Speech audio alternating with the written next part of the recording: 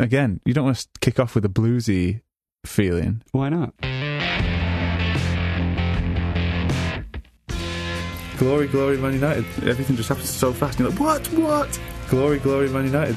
Well, we'll talk about that later.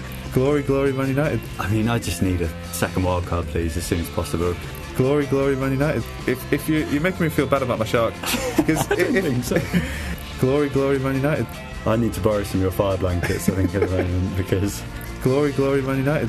Hopefully, the United board see it differently and just give Carrick 5-year deal. Here we go again. On the back of that. Carrick's at the wheel.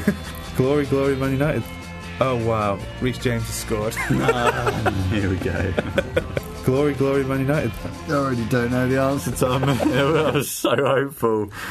Hello and welcome to the Knee Jerks, the FPL show that fills your ears with piping hot stats and gets your knees ready to jerk, with me, Tom, and Mr. Robbie Scott. How are you doing, Robbie? I am bang average, Tom, which is it was done for me this week because my score was bang on the average this late in the season. It's just I'm free falling, Tom. I'm free falling. Yeah, so you slipped a couple of places. Yeah, don't. It's really hard to do the league roundup this week because I just don't like to see how low down I am. What about yourself? How are you?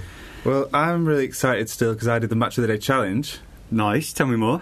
Yeah, so I managed to ignore every single game, all 8 of them on Saturday. I had to tell quite a few people who listen to this, actually, to just leave me alone for all of Saturday. And watched Match of the Day at 10:30 with absolutely no idea of what was going to happen. United Watford comes on first. I'm like, oh my god, what's going to happen? I was genuinely really nervy and excited. And yeah, it didn't let me down. What an incredible start to Match of the Day. And then everything happened so fast. It's crazy, watching Match of the Day when you don't know what's going to happen. Everything just happens so fast. And you're like, what? Like that. So I definitely recommend it. It was the best football experience I've had for a while. Wow, fair. You've seen City live, or do we not? Yeah, but then the one game I went to so far this season was the Palace loss.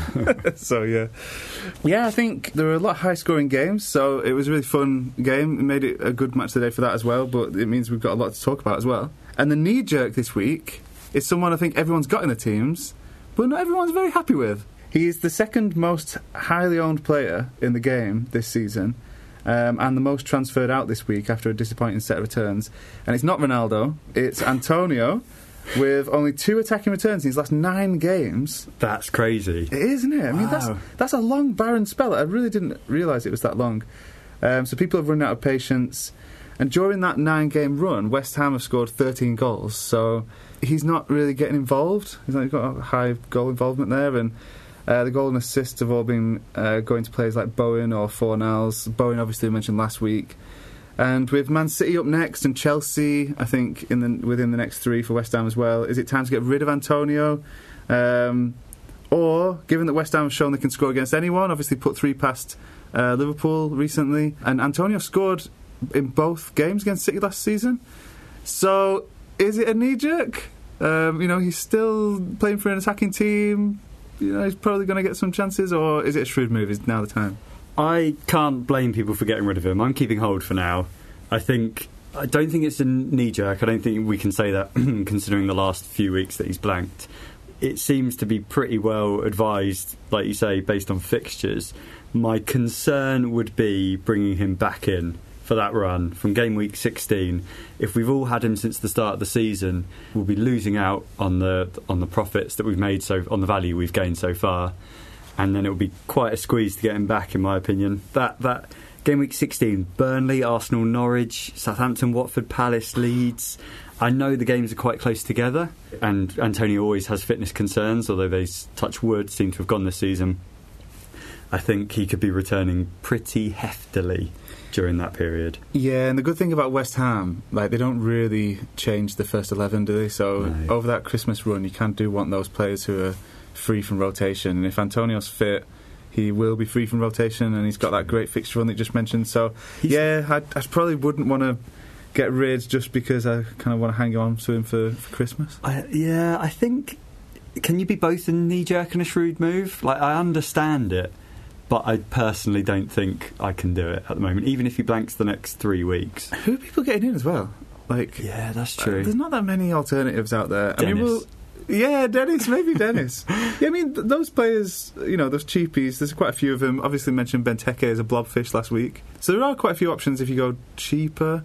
But for me, that's why it might be a bit of a knee-jerk, because he's got good fixtures coming up, as you say, and there's not that many alternatives. But I'm sure we'll talk about some of those alternatives later on. We've also got the review of the Knee Jerks League first, that I'm going to turn to you in a moment for.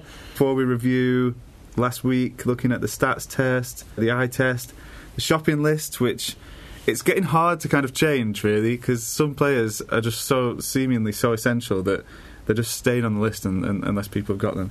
Similarly, the captaincy debate is also getting a little bit one-dimensional, but I think we've got a good angle to present this week when it comes to alternative captains. No, because surely not. I do think that there's quite a number of players, if you kind of think about the game in a different way, the kinds of players we haven't really been thinking about before as captains.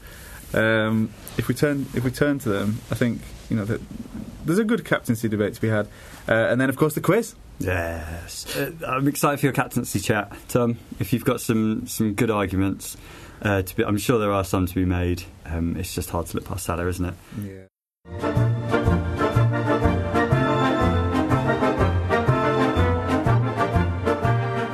Should we do the league review?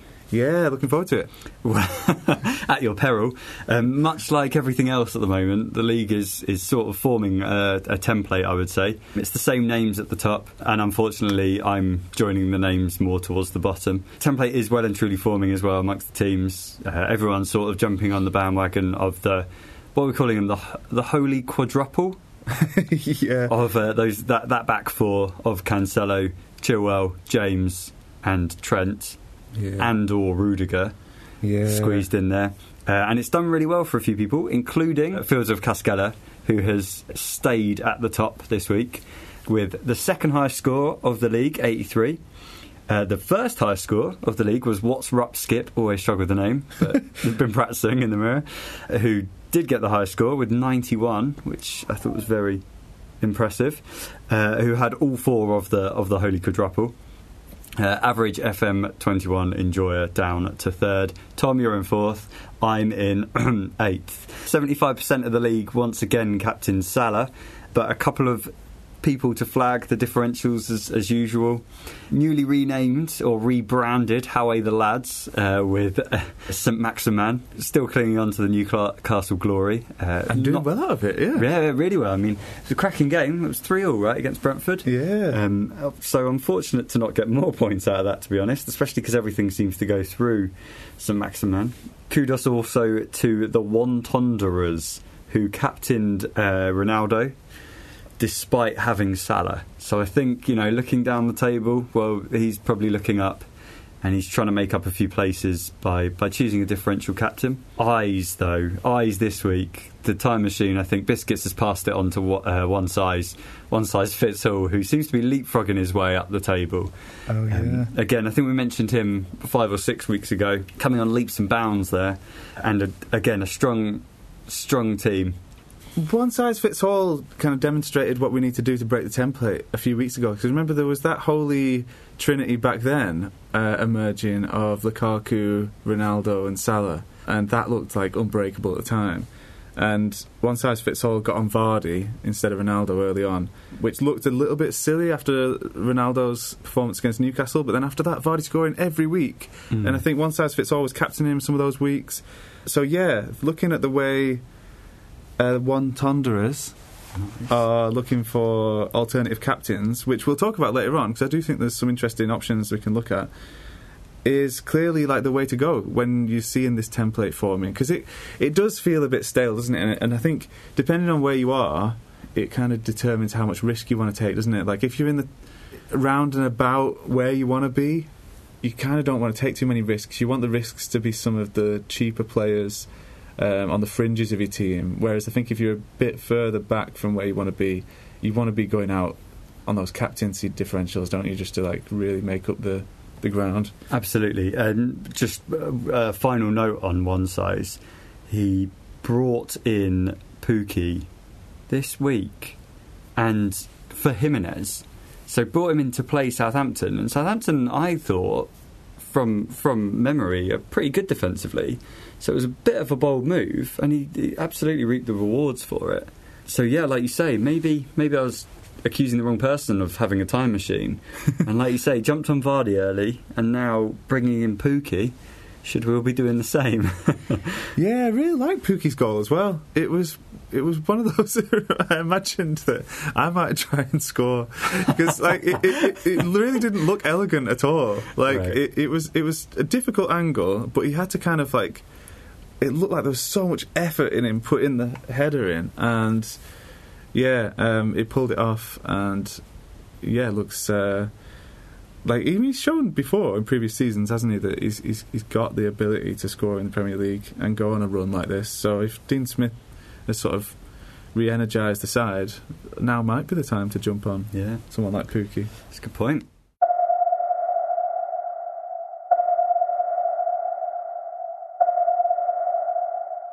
Yeah, so here we go. It's my submarine.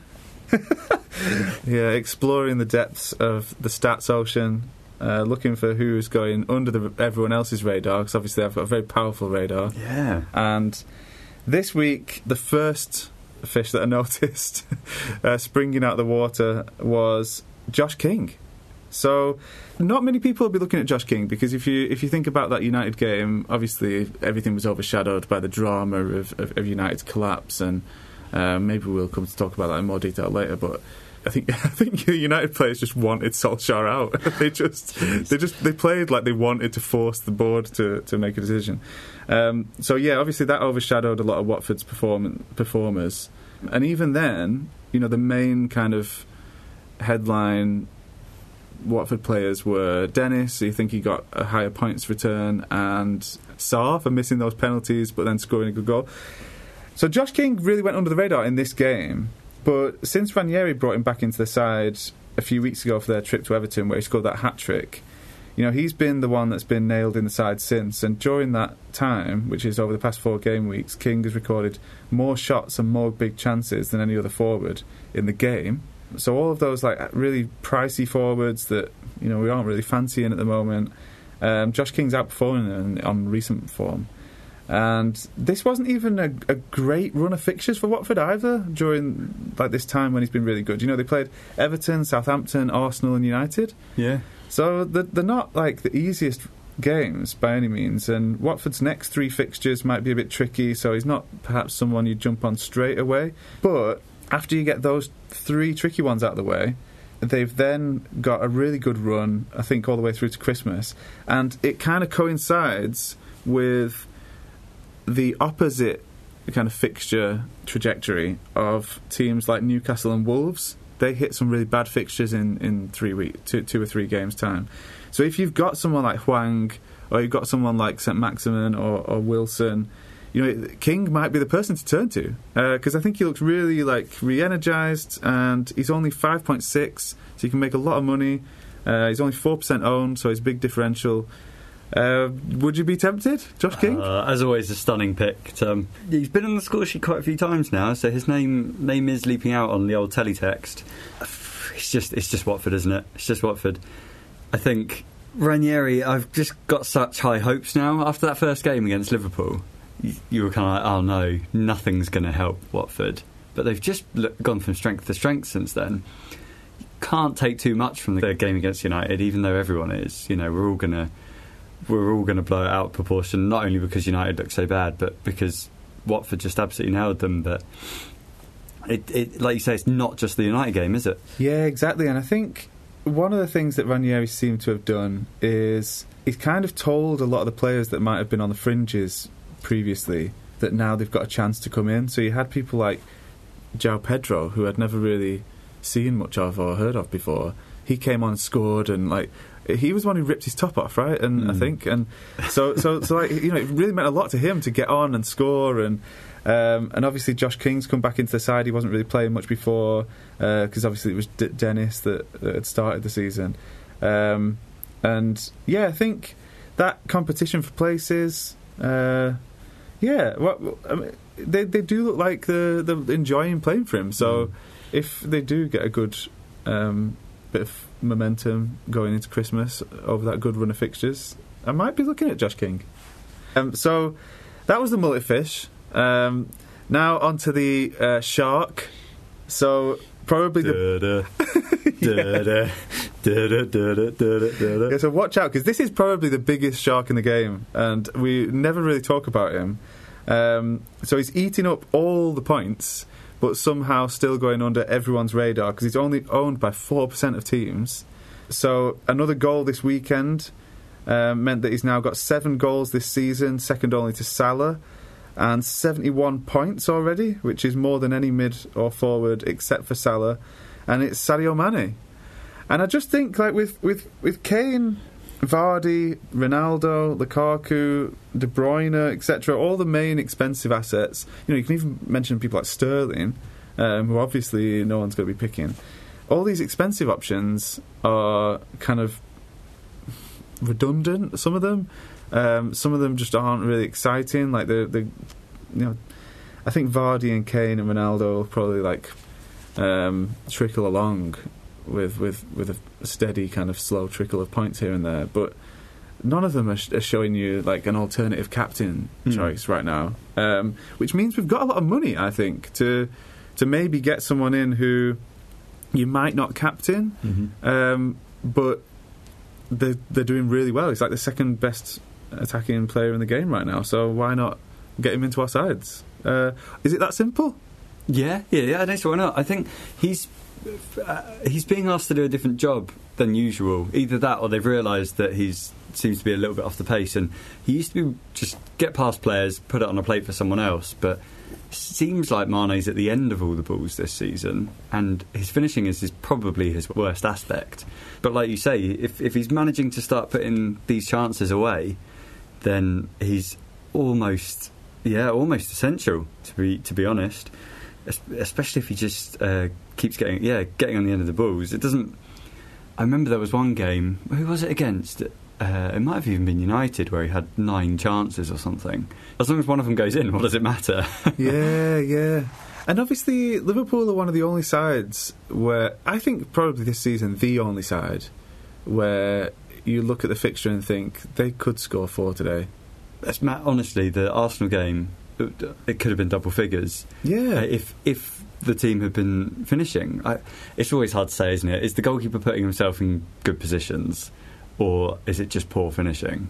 But every shot seemed to be straight at Ramsdale, and they really, really could have scored so many. Like, I'd love to know the expected goals. Yeah, and how many games could you say that about for Liverpool this season? It's almost all of them. And I think City and Chelsea aren't really providing us with that. They look like kind of efficient machines at times, both City and Chelsea, but they don't have that ridiculous ruthlessness in front of goal that I think Liverpool have. So I would rather have like Mane than De Bruyne or Lukaku. Yeah. And I think, remember, Lukaku wasn't doing that well before he got injured. We were already considering like shipping him. So I think when you can get cheaper routes into City and Chelsea with people like Foden and all of the defenders that we've talked about and we will talk about, then why not find room for Mane? It'd be a real template buster. Not many people will have him. Obviously, he's only 4% owned, so barely anyone has him. So I think if you get him in, I think that could be a way to climb up, because not many people will do that. Nice. But down at the bottom of the ocean, with 0.5% ownership, and nobody's thinking of this guy, this week's blobfish, Dan James. So I don't know if you saw the Spurs-Leeds game. Obviously, it was a game of 2 halves. Like, Leeds were brilliant in the first half, and then Spurs came out and were brilliant in the second half. But James really looked like the biggest goal threat of all the players from both sides. And he got that goal. He forced Lloris into a few good saves as well. And over the past 4 game weeks, looking at recent form again, Salah's the only midfielder that's recorded more shots than James. And half of those have been inside the box as well. So he is like getting into really good scoring positions. And Leeds' next 3 games are Brighton, Palace and Brentford, who are all conceding goals. So last week's blobfish came off with Benteke, who got a brace against Burnley, so can I tempt you with this one? I did watch the game. I thought Jack Harrison's ball in for the goal was absolutely incredible. But like you say, he seemed to be everywhere. He was, tracking back, furthest forward at times, obviously on the end of that fantastic ball in. Is it too close a price to Rafinha? That's my only question. Yeah, I don't know what's going on with Rafinha, because he was inexplicably...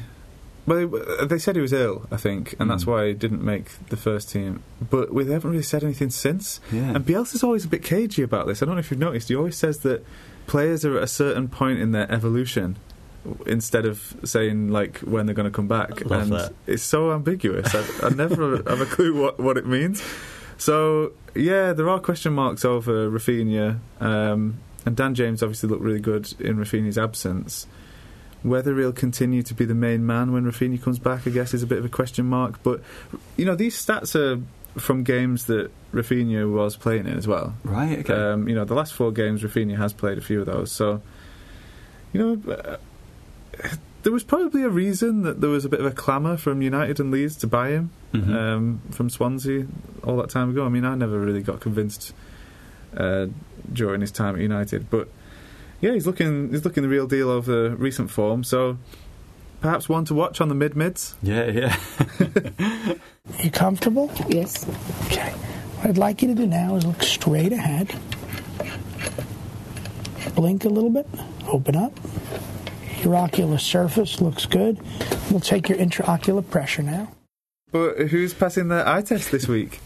Eye test? Good question. So I'll start off with Sarr. I know you mentioned King. Are we going Watford heavy? Just again, like we say, just based off the fact that they absolutely trashed Manchester United. It wasn't just a routine win. Didn't watch the game, but was listening to it on the radio, and they couldn't stop mentioning Sarr. Whether it was because he missed a penalty, okay, bad, but hey, maybe that shows that he takes them and could rack us up points in the future. But he was getting fouled. He had so many shots. He was putting it on a plate for everyone.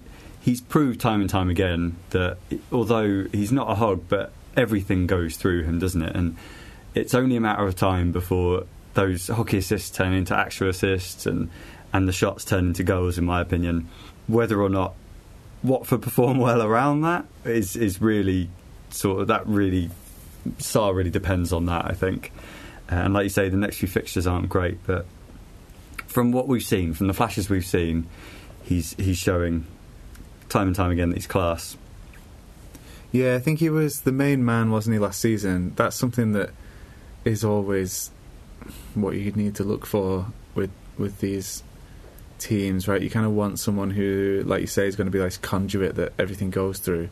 And yeah, they're not going to be scoring high amounts every week, so having that player who it does seem to be at the centre of everything probably is a better shout. But I just think maybe there's quite a lot of competition for midfield places, so that's why you might look at a Dennis or a Josh King, because there's not much else going up front. And Sarr's probably going to be assisting or getting assisted by someone, so yeah, I might be more tempted for one of the forwards, but Sarr's definitely electric. He's a great player to watch. He just, speaking of Rafinha earlier, but they're both they need to be at a bigger club, really, don't they, I think? And I mean that in the nicest way. If you love them, let them go, and it'll be an interesting January, I think, if Watford decide to cash in. If Leeds decide they don't need Rafinha, Bielsa's a little bit erratic. Second best on the eye test is Reguilon. Reguilon. No, I can't even say that. Who, again, we spoke about Trent, we spoke about Chilwell, we spoke about Cancelo being this sort of free roaming fullback, and we touched on Reguilon, but he had a man of the match performance as pulled up by Sky, but he was quite literally, it was for good reason. He was everywhere. He was the sharpest player on the pitch, in my opinion. Reacted well for the goal. But also, he came out afterwards and he just said that he was told by Conte to just attack and, just be there. And I think I read somewhere that he's had, in the last few games, as many shots as Harry Kane as well. So, which again, sort of complements the fact that they're trying out that really advanced fullback idea. People expected it to be the case with Conte, and it looks like it is. Yeah, he was the most furthest forward of all the players in the game against Everton, Conte's first game.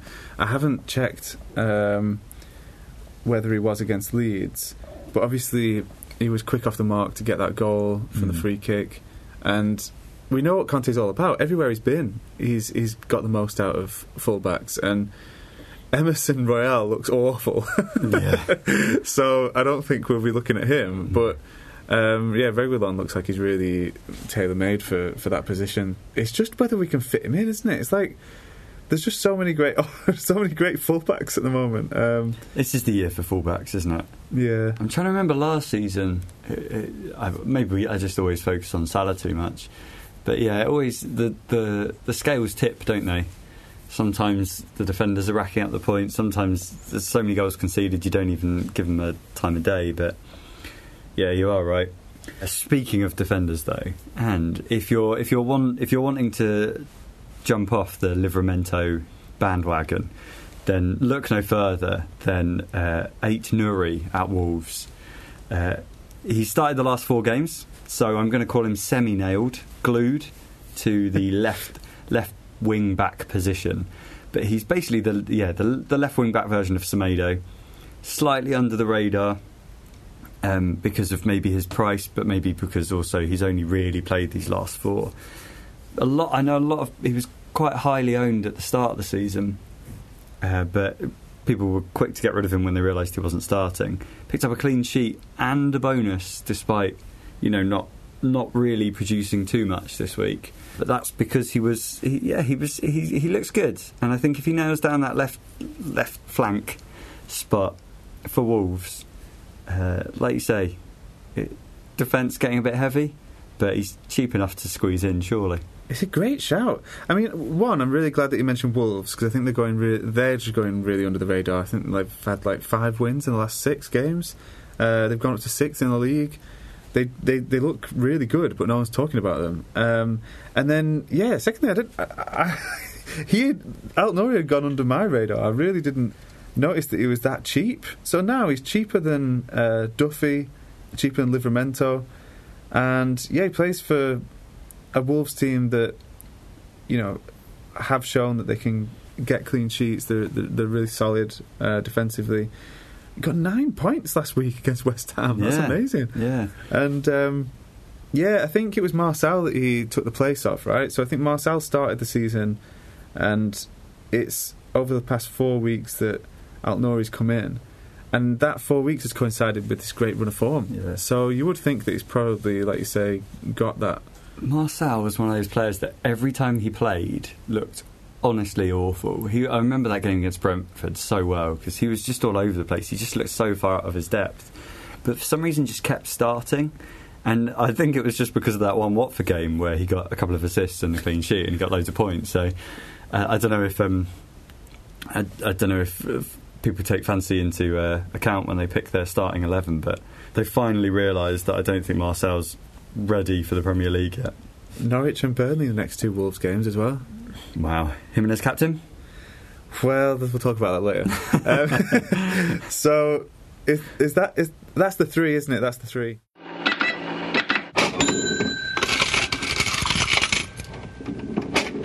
Well, they're really good shouts. Unfortunately, I think on the shopping list this week we've got a few familiar names.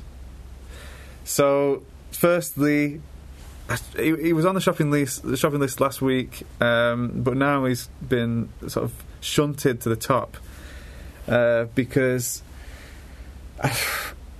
we can't ignore Reece James. I thought about looking for other players that we haven't mentioned much, but there's just no ignoring him. Another big return, so 12 points. Involved what was a fortuitous assist, right? I think he just passed it to Kante, who then dribbled past a couple of players and got to put it in the top corner with his left foot, which I don't think anyone saw coming. But in reality, he was really unlucky not to get more. No players, including all the mids and forwards, had more shots or more shots on target than James did.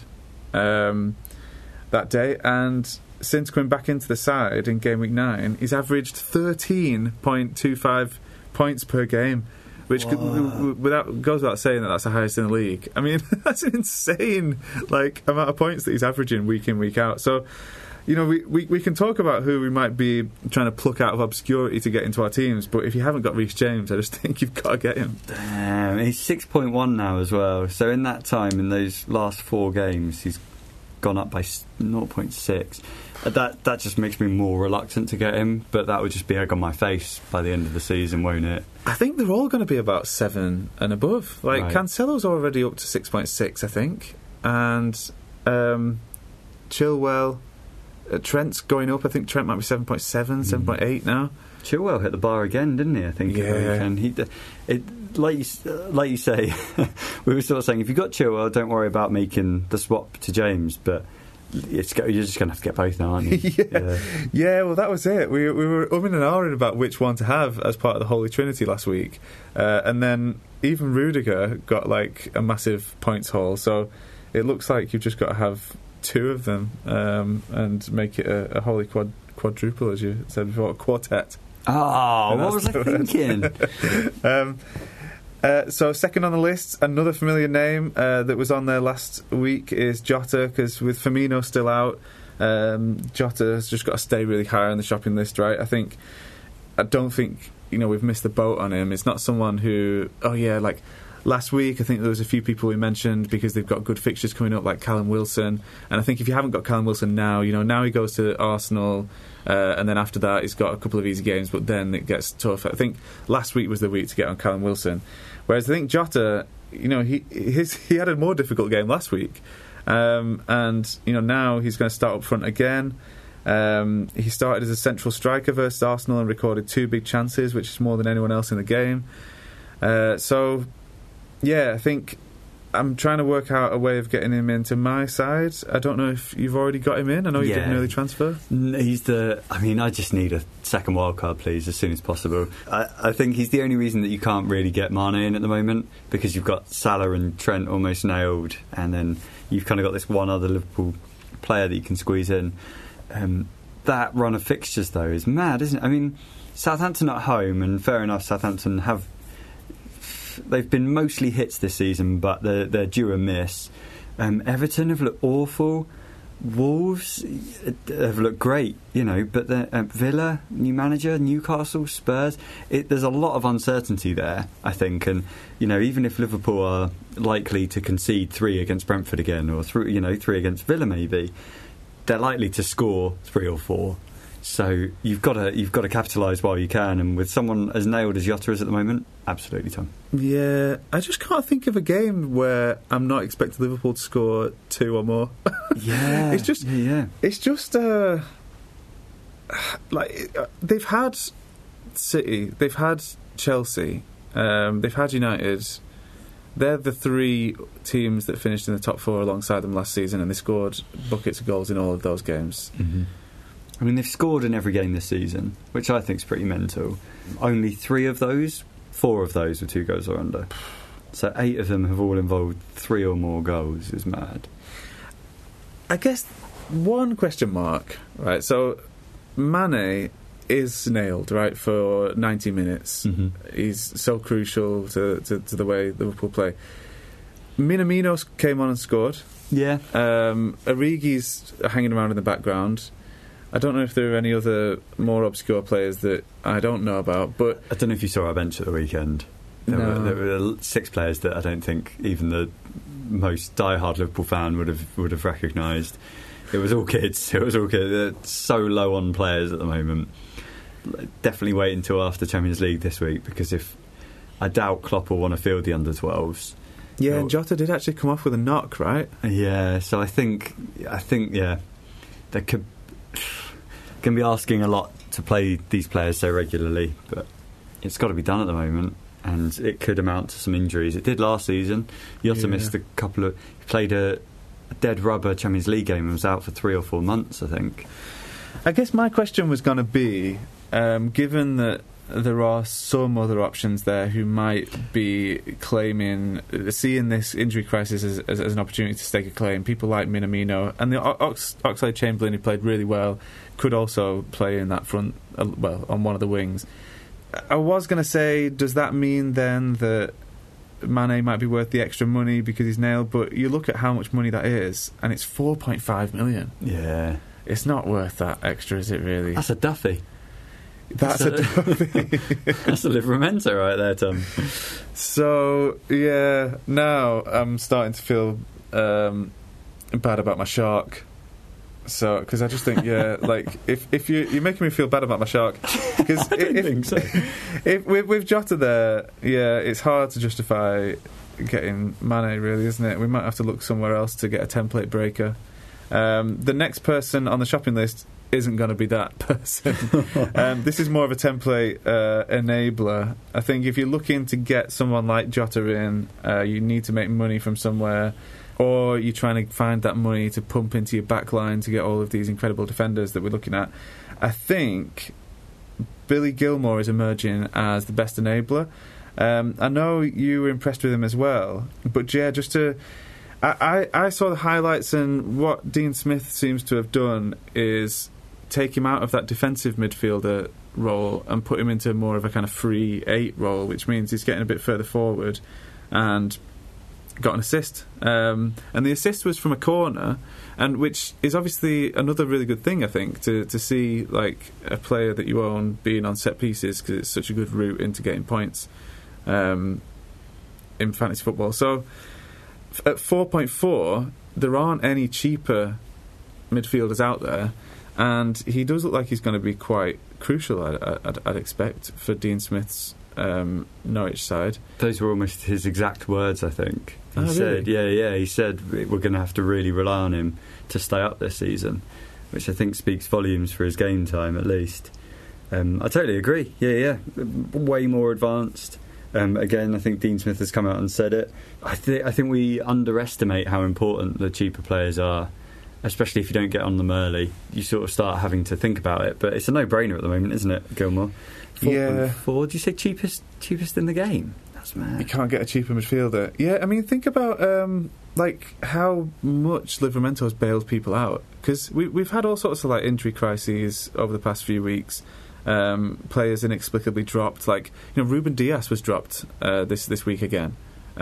Players who you think are really nailed, that a lot of people own, could get dropped at any moment. We're all kind of jumping on these players like James, Chilwell, Foden, Jota. They're all players that at any given moment might get a rest because they're not the beating heart of their teams, really, as good as the form is. So you do need these bench players, and my proper bench fodder at the moment is Douglas Luiz, who just seems to be perpetually injured. So I'd love to get Billy Gilmour in. It's just got more fires to put out. But I think if you are in that position where you're looking to make a bit of money, or you're in that amazing position of still having a wild card, I think Billy Gilmour's someone to nail into that. Tom, you can't say you got fires to put out when you're doing as well as you are. I need to borrow some of your fire blankets, I think, at the moment, because I'm just, my God, it's sad times. Well, I think it's just Jamie Vardy I need to get rid of, really, now. But we'll see, because he's got a good fixture this week, and that takes us into our discussion on who's your captain. Who is my captain?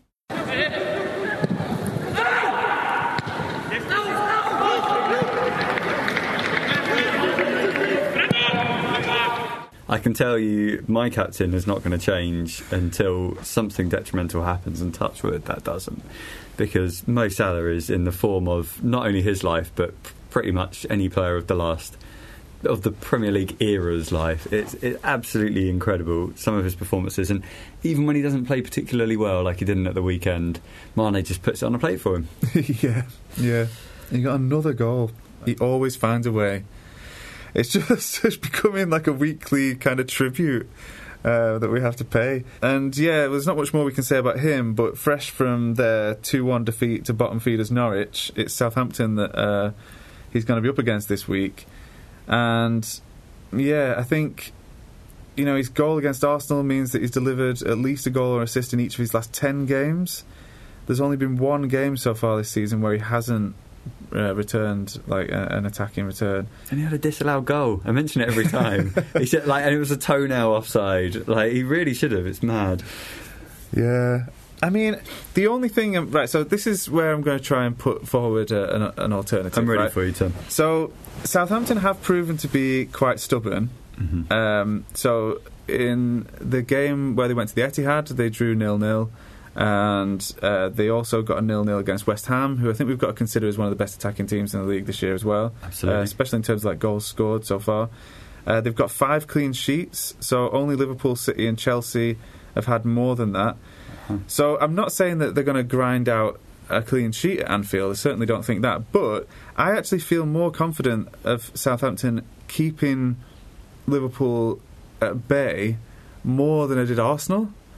And certainly more than I did teams like United, and because I think there's an onus on teams like Arsenal and United, etc., to try and pit the wits against Liverpool and judge where they are, especially if like United they've got delusions of grandeur that they're in the title race or something. They've really got to kind of go toe to toe with Liverpool, whereas I think a team like Southampton are in that kind of sweet spot where they're not rubbish enough to be psychologically beaten before they step on the pitch. They know that they've got it in them. They've got the clean sheet away at City, etc.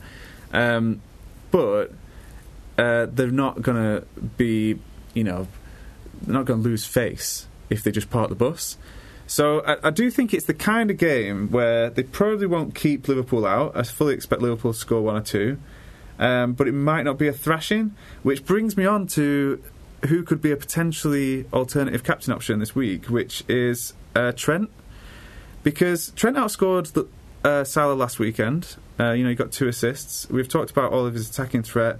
He's got 8 big chances created this season. That's more than anyone else. He's got an XGI, that's expected goal involvement, of 5.77, which is the 5th highest of all players in the league. So including mids and forwards, he's expected to be involved in more goals than anyone else apart from 4 other players. So that's higher than Ronaldo, for example. So then you pop on your clean sheet on top of that, and you've got a huge chance that Trent returns more than Salah, right? We saw it last week, not just with Salah, but with Cancelo, with James as well, who they only need an assist to combine with that clean sheet, and suddenly they're mopping up all the bonus as well, and they will score higher than Salah. Salah's got to score 2 goals to match that. So if you do think it's going to be 1 or 2-0, which I think there's a good case to think it could be, Trent getting that kind of goal/assist plus clean sheet and the bonus means that we should probably take him seriously as a captain choice. And I think not many people will go for it. We've seen Salah in recent weeks just get an assist, and it's great. Everyone else captains him, so you kind of all live and die together. We can just kind of forget about the captaincy. Whereas if you've got Trent and he gets 12 like he did this week, suddenly everyone else has got 10 from Salah's assist doubled up, and you've got 24. So it'd take a brave person to do it. He's my vice captain at the moment, but what scenario would it take for you to think, yeah, I'm going to take that risk? I don't know. I took my anti-Salah risk when Chelsea beat Norwich 7-0, and I went for Chilwell. And I remember they played on the Saturday, and I was fist pumping, and I was so excited. And bearing in mind I hate Chelsea, I was so happy that Chilwell had bagged me mega points. They had done exactly what you said. He kept a clean sheet and scored. And then, of course, Salah goes and scores 3 against Man United and proves me so wrong. It's one of those things, it's high risk, high reward, in my opinion, because, like you say, if we bank on Salah returning in one instance, more so than anything else, do we think that the defenders will get a clean sheet plus, or an assist plus, or a goal plus? Okay, I'll throw one more thing at you. Go on. In the lead up to the United game, Salah was on insane form. Okay. Like, so he had scored in all of those previous games leading up to the United game. Against City, he'd got a goal and assist. Against Watford, got a goal and assist. Going into that United game, and I think as good as a fixture it was for Chelsea, and obviously the logic was correct. They won 7-0. Salah, I thought, was always going to hammer United because he was just looking incredible, and you just knew that he was going to get space against United. In more recent games against sides that are a bit more defensively kind of minded, and his form has dipped a little bit. So he just got an assist against Brighton, who are fairly disciplined side. He just got an assist against West Ham, again fairly just disciplined side. And it doesn't mean that Liverpool aren't scoring goals. Liverpool scored 2 against Brighton, 3 against West Ham, but they had to find other ways to score because it's not that kind of end-to-end loads of space for Salah to run into, which is what you're going to get when he plays against City, who are going toe-to-toe with him. It's what you're going to get when you play against Watford, who are all over the place. It's going to get similar with United. That's not really the case with these games against teams that sort of sit back a bit more and force you to kind of pick the lock. And even against Arsenal, when they did score a lot of goals, like you say, it took Mane to put it on the plate for him. So there's a case that Trent is on better current form. Trent's got 15 in his last points in his last game, 12 before that.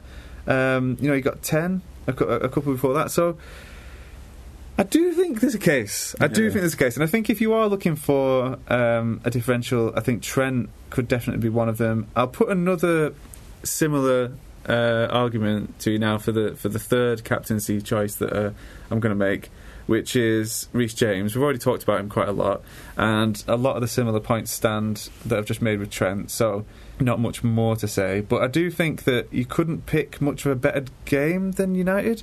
And so Chelsea have got United this week, and the reason I say that is just because there are some games where Chelsea are going to rotate Reece James. They've played Juventus tonight, and they've got games coming thick and fast now, and it'll be some games like, say, the Watford game maybe that I think they've got in next midweek, where he might get a rest. They might think, we can play Azpilicueta in this game. He's nailed on to play against United, definitely. If he's fit, he plays against United, so we know that. And how much are United really going to change? They've managed to get a win tonight against an injury-plagued Villarreal side, who they managed to beat last time they played them under Oli anyway. Ronaldo's kind of bailed them out in the Champions League a few times already this season. I don't really. I mean, hopefully the United board see it differently and just give Carrick 5-year deal. Here we go again. On the back of that. Carrick's at the wheel.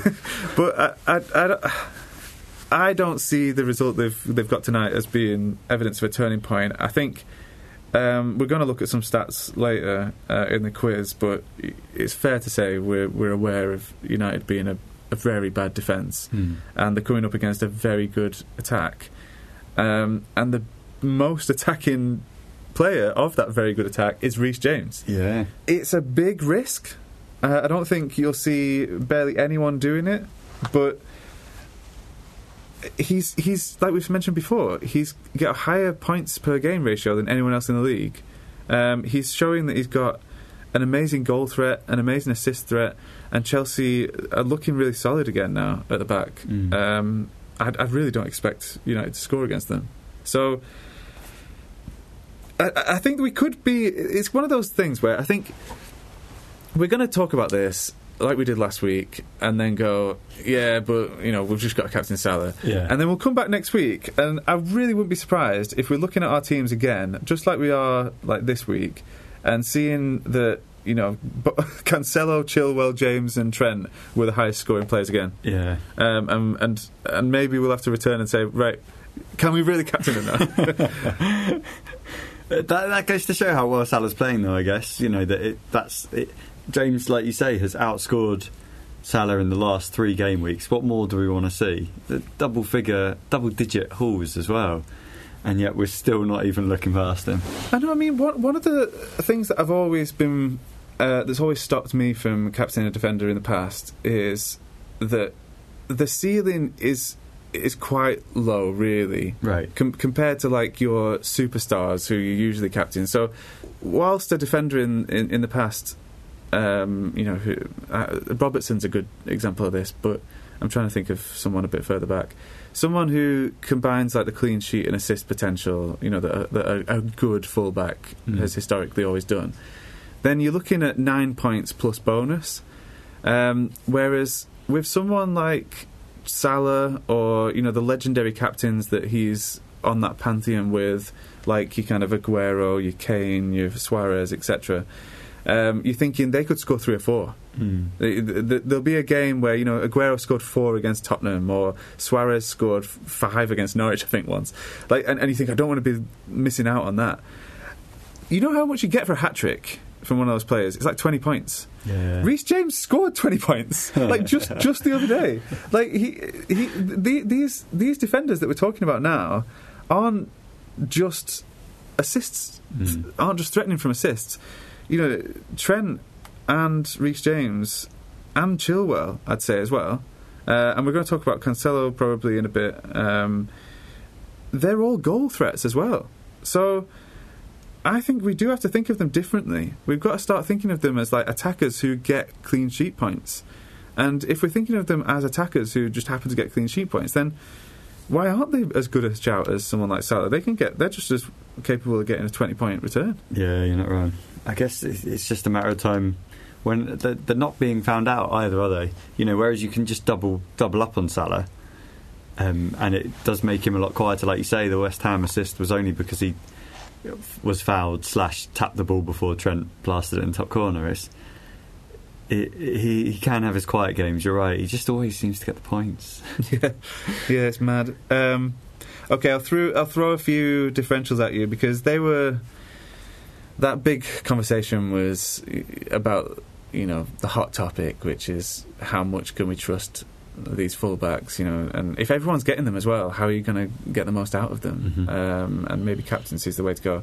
But obviously some of these more familiar names might be attracting people's captain's armband this week. So Aubameyang against Newcastle, Vardy against Watford, Mane, we've already talked about, against Southampton, Lukaku, who's on the bench tonight against Juventus, so he could make a return against United, and then obviously Son or Kane. So do any of them tickle your fancy?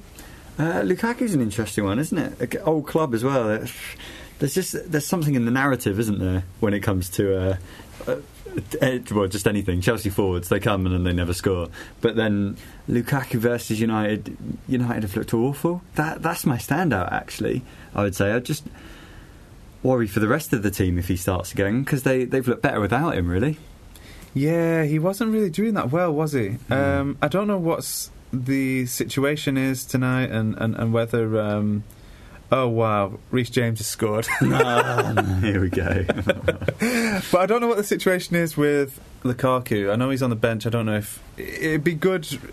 Obviously people are going to hear this later, but if he comes off the bench and gets 30 minutes, but how much would you need to see of Lukaku to really trust that he's going to get? Yeah, that's true. A lot against just United. Coming back from injury.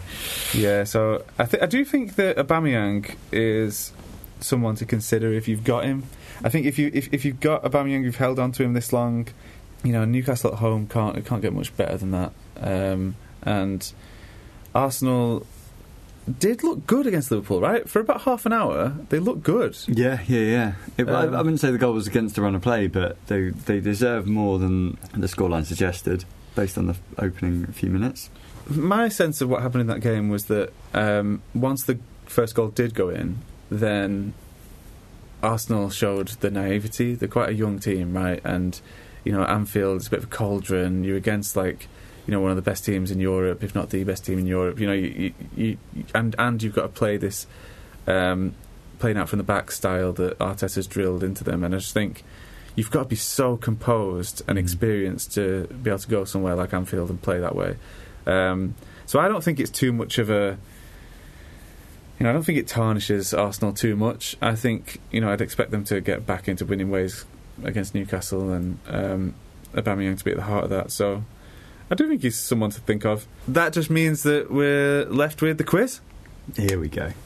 I'm trying hard not to get excited, but since this new format's come in, where it's hard not to fail.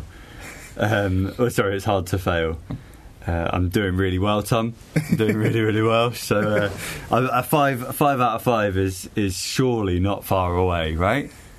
There's always a few tricky ones, though. A few spiders in the Kinder Egg.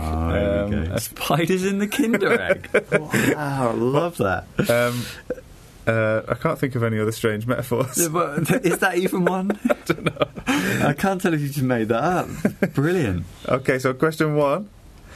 Which player recorded the highest number of shots last weekend?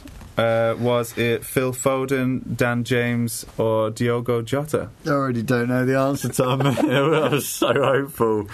Come on, think back. You watched the games, Robbie. I don't feel like Jota had that many shots. Go on then, Phil Foden. Oh. It's tricky. I think that Phil Foden looked like he was a creative hub for City. Like, I think he didn't actually register any assists, but he created the play that led to the goals. Right. So I think he had a cross that then kind of bounced back to someone, and then Rodri fired it in, and etc. And Jota had those 2 big chances, if I remember. So he did look good, but yeah, it was Dan James. So he recorded more shots, like 7, and more shots on target, which is 4, than any player this weekend. So perhaps not just a blobfish. Yeah. One to maybe keep an eye on. Okay, so question 2, where we're thinking about targeting the clean sheets. So over the past 6 game weeks, looking at recent form, which of these sides has recorded the fewest big chances? So these are the bluntest attacks that you're really wanting your defenders to be up against. Is it Everton, Wolves, or Burnley? Everton. Ding, ding, ding. Okay, yeah, I thought that was going to be harder than it was. They just look so bad. Like I don't know what's going on at Everton, but they're injuries left, right, and centre, aren't they? And it's really breaking up the team. I think Calvert-Lewin's due back soon, but they look toothless. Can't be soon enough, can it? Yeah, it really can't. Go on. Yeah, and obviously Decore and Andre Gomez. You know, Gray's out now as well. Oh yeah, he came off after a few minutes. He's out for a couple of months. Is it a couple of months? Yeah. God, he can't get a break, can he, Benitez? Yeah, well, there we go. So only Norwich have created fewer big chances than Everton so far this season. And over the past 6 game weeks, the bottom 4 for fewest big chances are Norwich, Everton, Brighton and Newcastle. And the teams that are facing those sides, so if you've got some defenders from these teams, you might be licking your lips. Yeah, for clean sheets. It's not Chelsea, City and Liverpool, is it? No. So it's Arsenal. So a lot of people have Ramsdale. Okay. A lot of people have Ben White. Some people still have Tierney knocking around, and I think he should reclaim his spot after... what a fall from grace, Tavares. Yeah, that's right. Tavares. He was looking really good, and then, just a brain fart at the weekend, and just... Salah and Trent. I mean, it's a pretty hard double act to defend against. So, yeah, if you've got an Arsenal defender, you could be looking forward to a clean sheet there. Brentford play Newcastle. Some people are still hanging on to Brentford defenders. I think they had a really good start to the season. Obviously, it's the team as a whole have really tailed off. Although Rico Henry has bagged 2 goals in his last 2 games. So. Yeah, here I am with Mbuemo. Like, where's my points? Oh, God, yeah. He's another one another fire to put out, I think. Leeds are playing Brighton. I don't think anyone will really have any Leeds defenders in there. And Wolves play Norwich, which is where we might come back to your eye test player, Al-Nouri. And I know some people, like Biscuits has got Sarr, hasn't he? In the net. Yeah, he's had him for a long time as well. Is he a Wolves fan? Yeah, I think so. Yeah. So, yeah, I do think that he's going under the radar a bit as a keeper option, and Wolves defenders in general, really. I think we've probably got to start taking them seriously because they're looking really solid. I should say that the bookies' favourites for clean sheets this weekend are unsurprisingly City, Chelsea and Liverpool, all with a 48% chance of keeping a clean sheet. Really? So, again, kind of, putting it out there for the alternative captain choices if you're going to go for a Liverpool, City or Chelsea defender. So, looking at the captain's opposition, I haven't included the wing-back captain options here. So we're looking at the people like Salah, obviously, and I've included Aubameyang because I think people might be considering him, and I know that Kane's picked up a bit of new ownership recently, so people might be thinking of him. So those three face Newcastle, Southampton, and Burnley. Which of those sides has conceded the highest number of big chances so far this season? Which of the teams facing this week? Main capture. It's Newcastle. Ding ding ding! Yes. It is Newcastle. Yeah. And it doesn't look like it's going to change, right? Really? How? Yeah. I mean, they scored 3, conceded 3. Is that right? I do think they're going to look better going forward. I mean, that is what Eddie Howe's got a really good, history of, right? Turning a team like Bournemouth into a really exciting side. I mean, obviously it petered out towards the end, but he was there for a long time. That can happen. But for a long time, Bournemouth were a really exciting side to watch. And yeah, Newcastle, 33 big chances conceded so far this season, haven't kept a single clean sheet. And one of the kind of damning things as well was that in Eddie Howe's first game, I know he wasn't there, but I'm assuming he actually picked the side. We've all been remote working. I'm sure he can do it as well. Just on Zoom. I like the thinking. With one of those where you drag players into the position on a kind of football manager type screen. Okay, well, yeah, he played Shelvey and Willock as the midfield two, which I just think is like a bad sign for how they're going to be as a defensive unit. I mean, neither of those are defensively minded players, and committing to Shelvey as well. I think from what I've heard. Yeah, I do worry about them keeping clean sheets going forward. He's not the player you want to build a team around either, is he? He's so erratic. He's just a red card waiting to happen all the time. Yeah. I should say Burnley are also high up. I think Burnley were probably the one that you were also thinking about, right? Yeah. So they're in third place this season with 28 big chances conceded. The same as United, funnily enough, who are sort of joint third.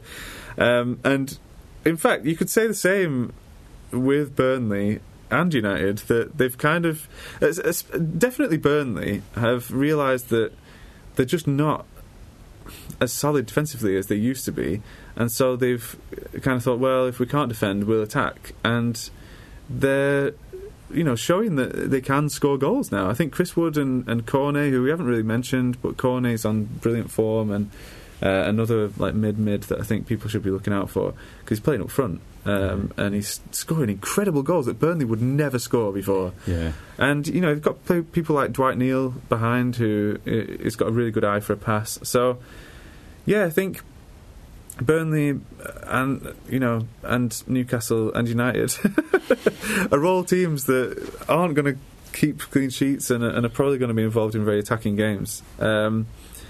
So yeah, I think good news for Arsenal, Wolves, Spurs and Chelsea attackers this week, because Arsenal play Newcastle, Wolves obviously played Norwich, Spurs go away to Burnley, and the way they finished that game against Leeds, Kane had a shot on target for once, so they might actually get something at Burnley, you'd think, and then Chelsea play this United side. So to round that off, Southampton are fairly good. They're mid-table. They've conceded 21 big chances. Compare that to Newcastle's 33. So they're significantly better there.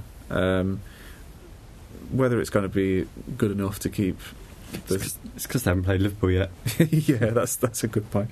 Okay, question 4.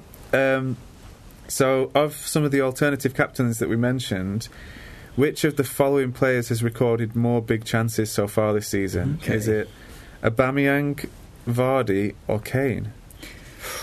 See, I don't want to say Vardy because of his last few weeks points-wise, because obviously I transferred him in and he stopped scoring. But I do think he is recording big chances, so I'm going to go with Vardy. Ding, ding, ding! Yes, I was a bit worried then you were going the wrong way, but yeah, it is Vardy with 8. So he has gone off the boil, like you said, recently. Hasn't got any returns in his last 4 matches. But I do think we might be writing him off too soon. He faces Watford this week, who are a bit of an unknown quantity, really. I don't know what to expect from Watford. I think, they had that crazy game where they scored 5 away at Everton. And then they followed that up with a couple of narrow 1-0 defeats, I think, and then they battered United. So, yeah, I'm not really sure what to expect there. And Leicester, likewise, are a bit of a shambles. And they don't have Tielemans. Yeah, good shout. So I do worry about Vardy's service. But nonetheless, they've got a decent run after Watford. They've got Southampton, Villa and Newcastle. So Vardy's still getting those big chances. Would be surprised if he gets a goal against Watford, really, would you? No, not at all, no. Aubameyang was second in that list with 6 big chances so far this season, and Kane third with 5. So not too far down. I mean, if United can score against Watford, anyone can, I think, in that form. So question 5. I'm 3 out of 4 so far, Tom. I might have found a spider in my Kinder Egg in the first question. Oh. Yes. But I'm still, I feel like I picked it up. I think this is the big boss, this one, though. This is a tough question. This is like you've got to the final of the video game, you're facing like the big boss. Press A to continue. I'm in. Yeah. Save bank what you've got so far. So continuing the theme of fantastic fullbacks, which of the following players has got the best minutes per chance ratio so far this season? So we're talking about an opportunity to shoot at goal. Is that creating or taking? Taking. Okay. So shots on goal, chances to shoot a goal. Who's had the most chances per minute? So obviously Reece James hasn't played for as long as some of the others. Don't take that into account. Just who's the most attacking per minute? Is it of the holy quartet? Cancelo, James, Trent, or Chilwell? I think Cancelo is the standout choice there, despite James's points haul. I don't think Trent shoots. Which is leading me towards Mr. Ben Chilwell. It isn't Chilwell. You even gave me a pause to correct myself. It was Cancelo. It was staring me in the face. He's recorded a chance every 39 minutes this season. Wow. Okay. The highest of any defender to have played a significant number of minutes. Chilwell's second with every 41 minutes. Oh, second again. Yeah. Recurring theme. Then Trent every 44 minutes. Oh, okay. And then James every 46 minutes. Now, I should say that all of those are like the best. That's insane. And they're all really good. But Cancelo's recorded 27 attempts on goal this season, which is more than any other City player. So he's recorded 27. The next highest City player is Jesus with 20. Attempts on goal. He plays right wing. Yeah.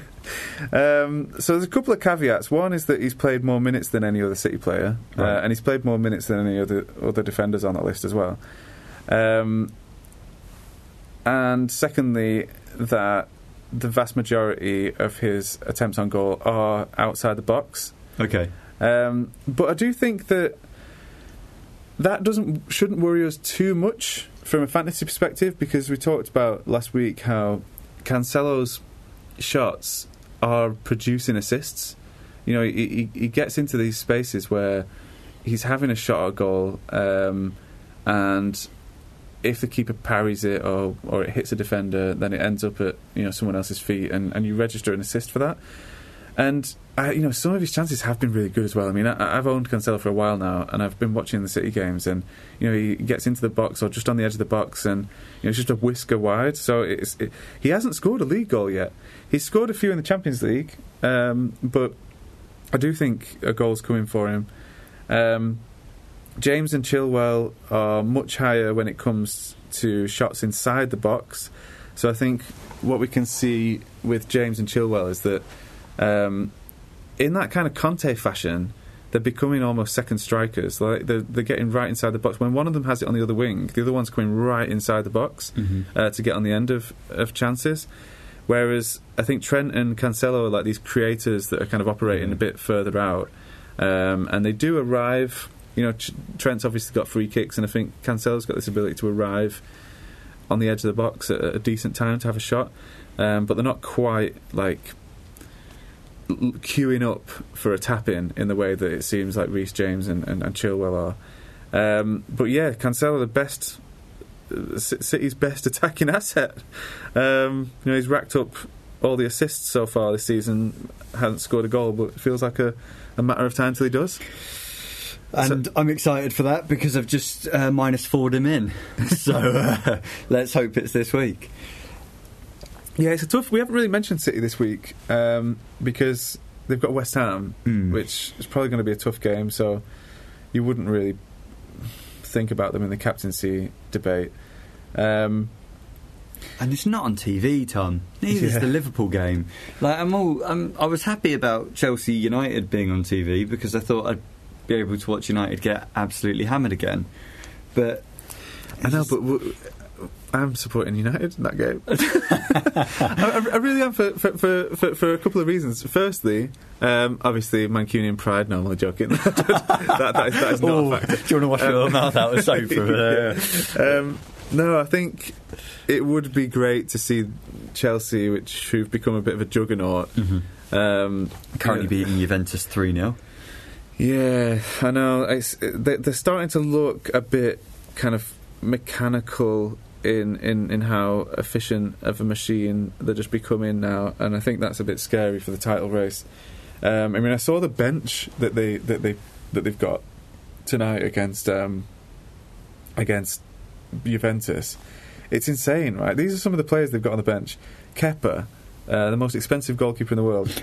Alonso, Christensen, Lukaku, Werner, Loftus-Cheek, Saul won the league with Atletico last year. Barkley, Mount, Azpilicueta and so. It's like... Yeah, they're going to be fine during the Christmas break, aren't they? They're just going to walk teams. So, yeah, that would be one reason that I'm hoping United can pull something off. The second is that they might genuinely give Carrick a contract. If he's beaten Villarreal tonight, if he goes to Stamford Bridge and gets a win, who's to say? So, yeah...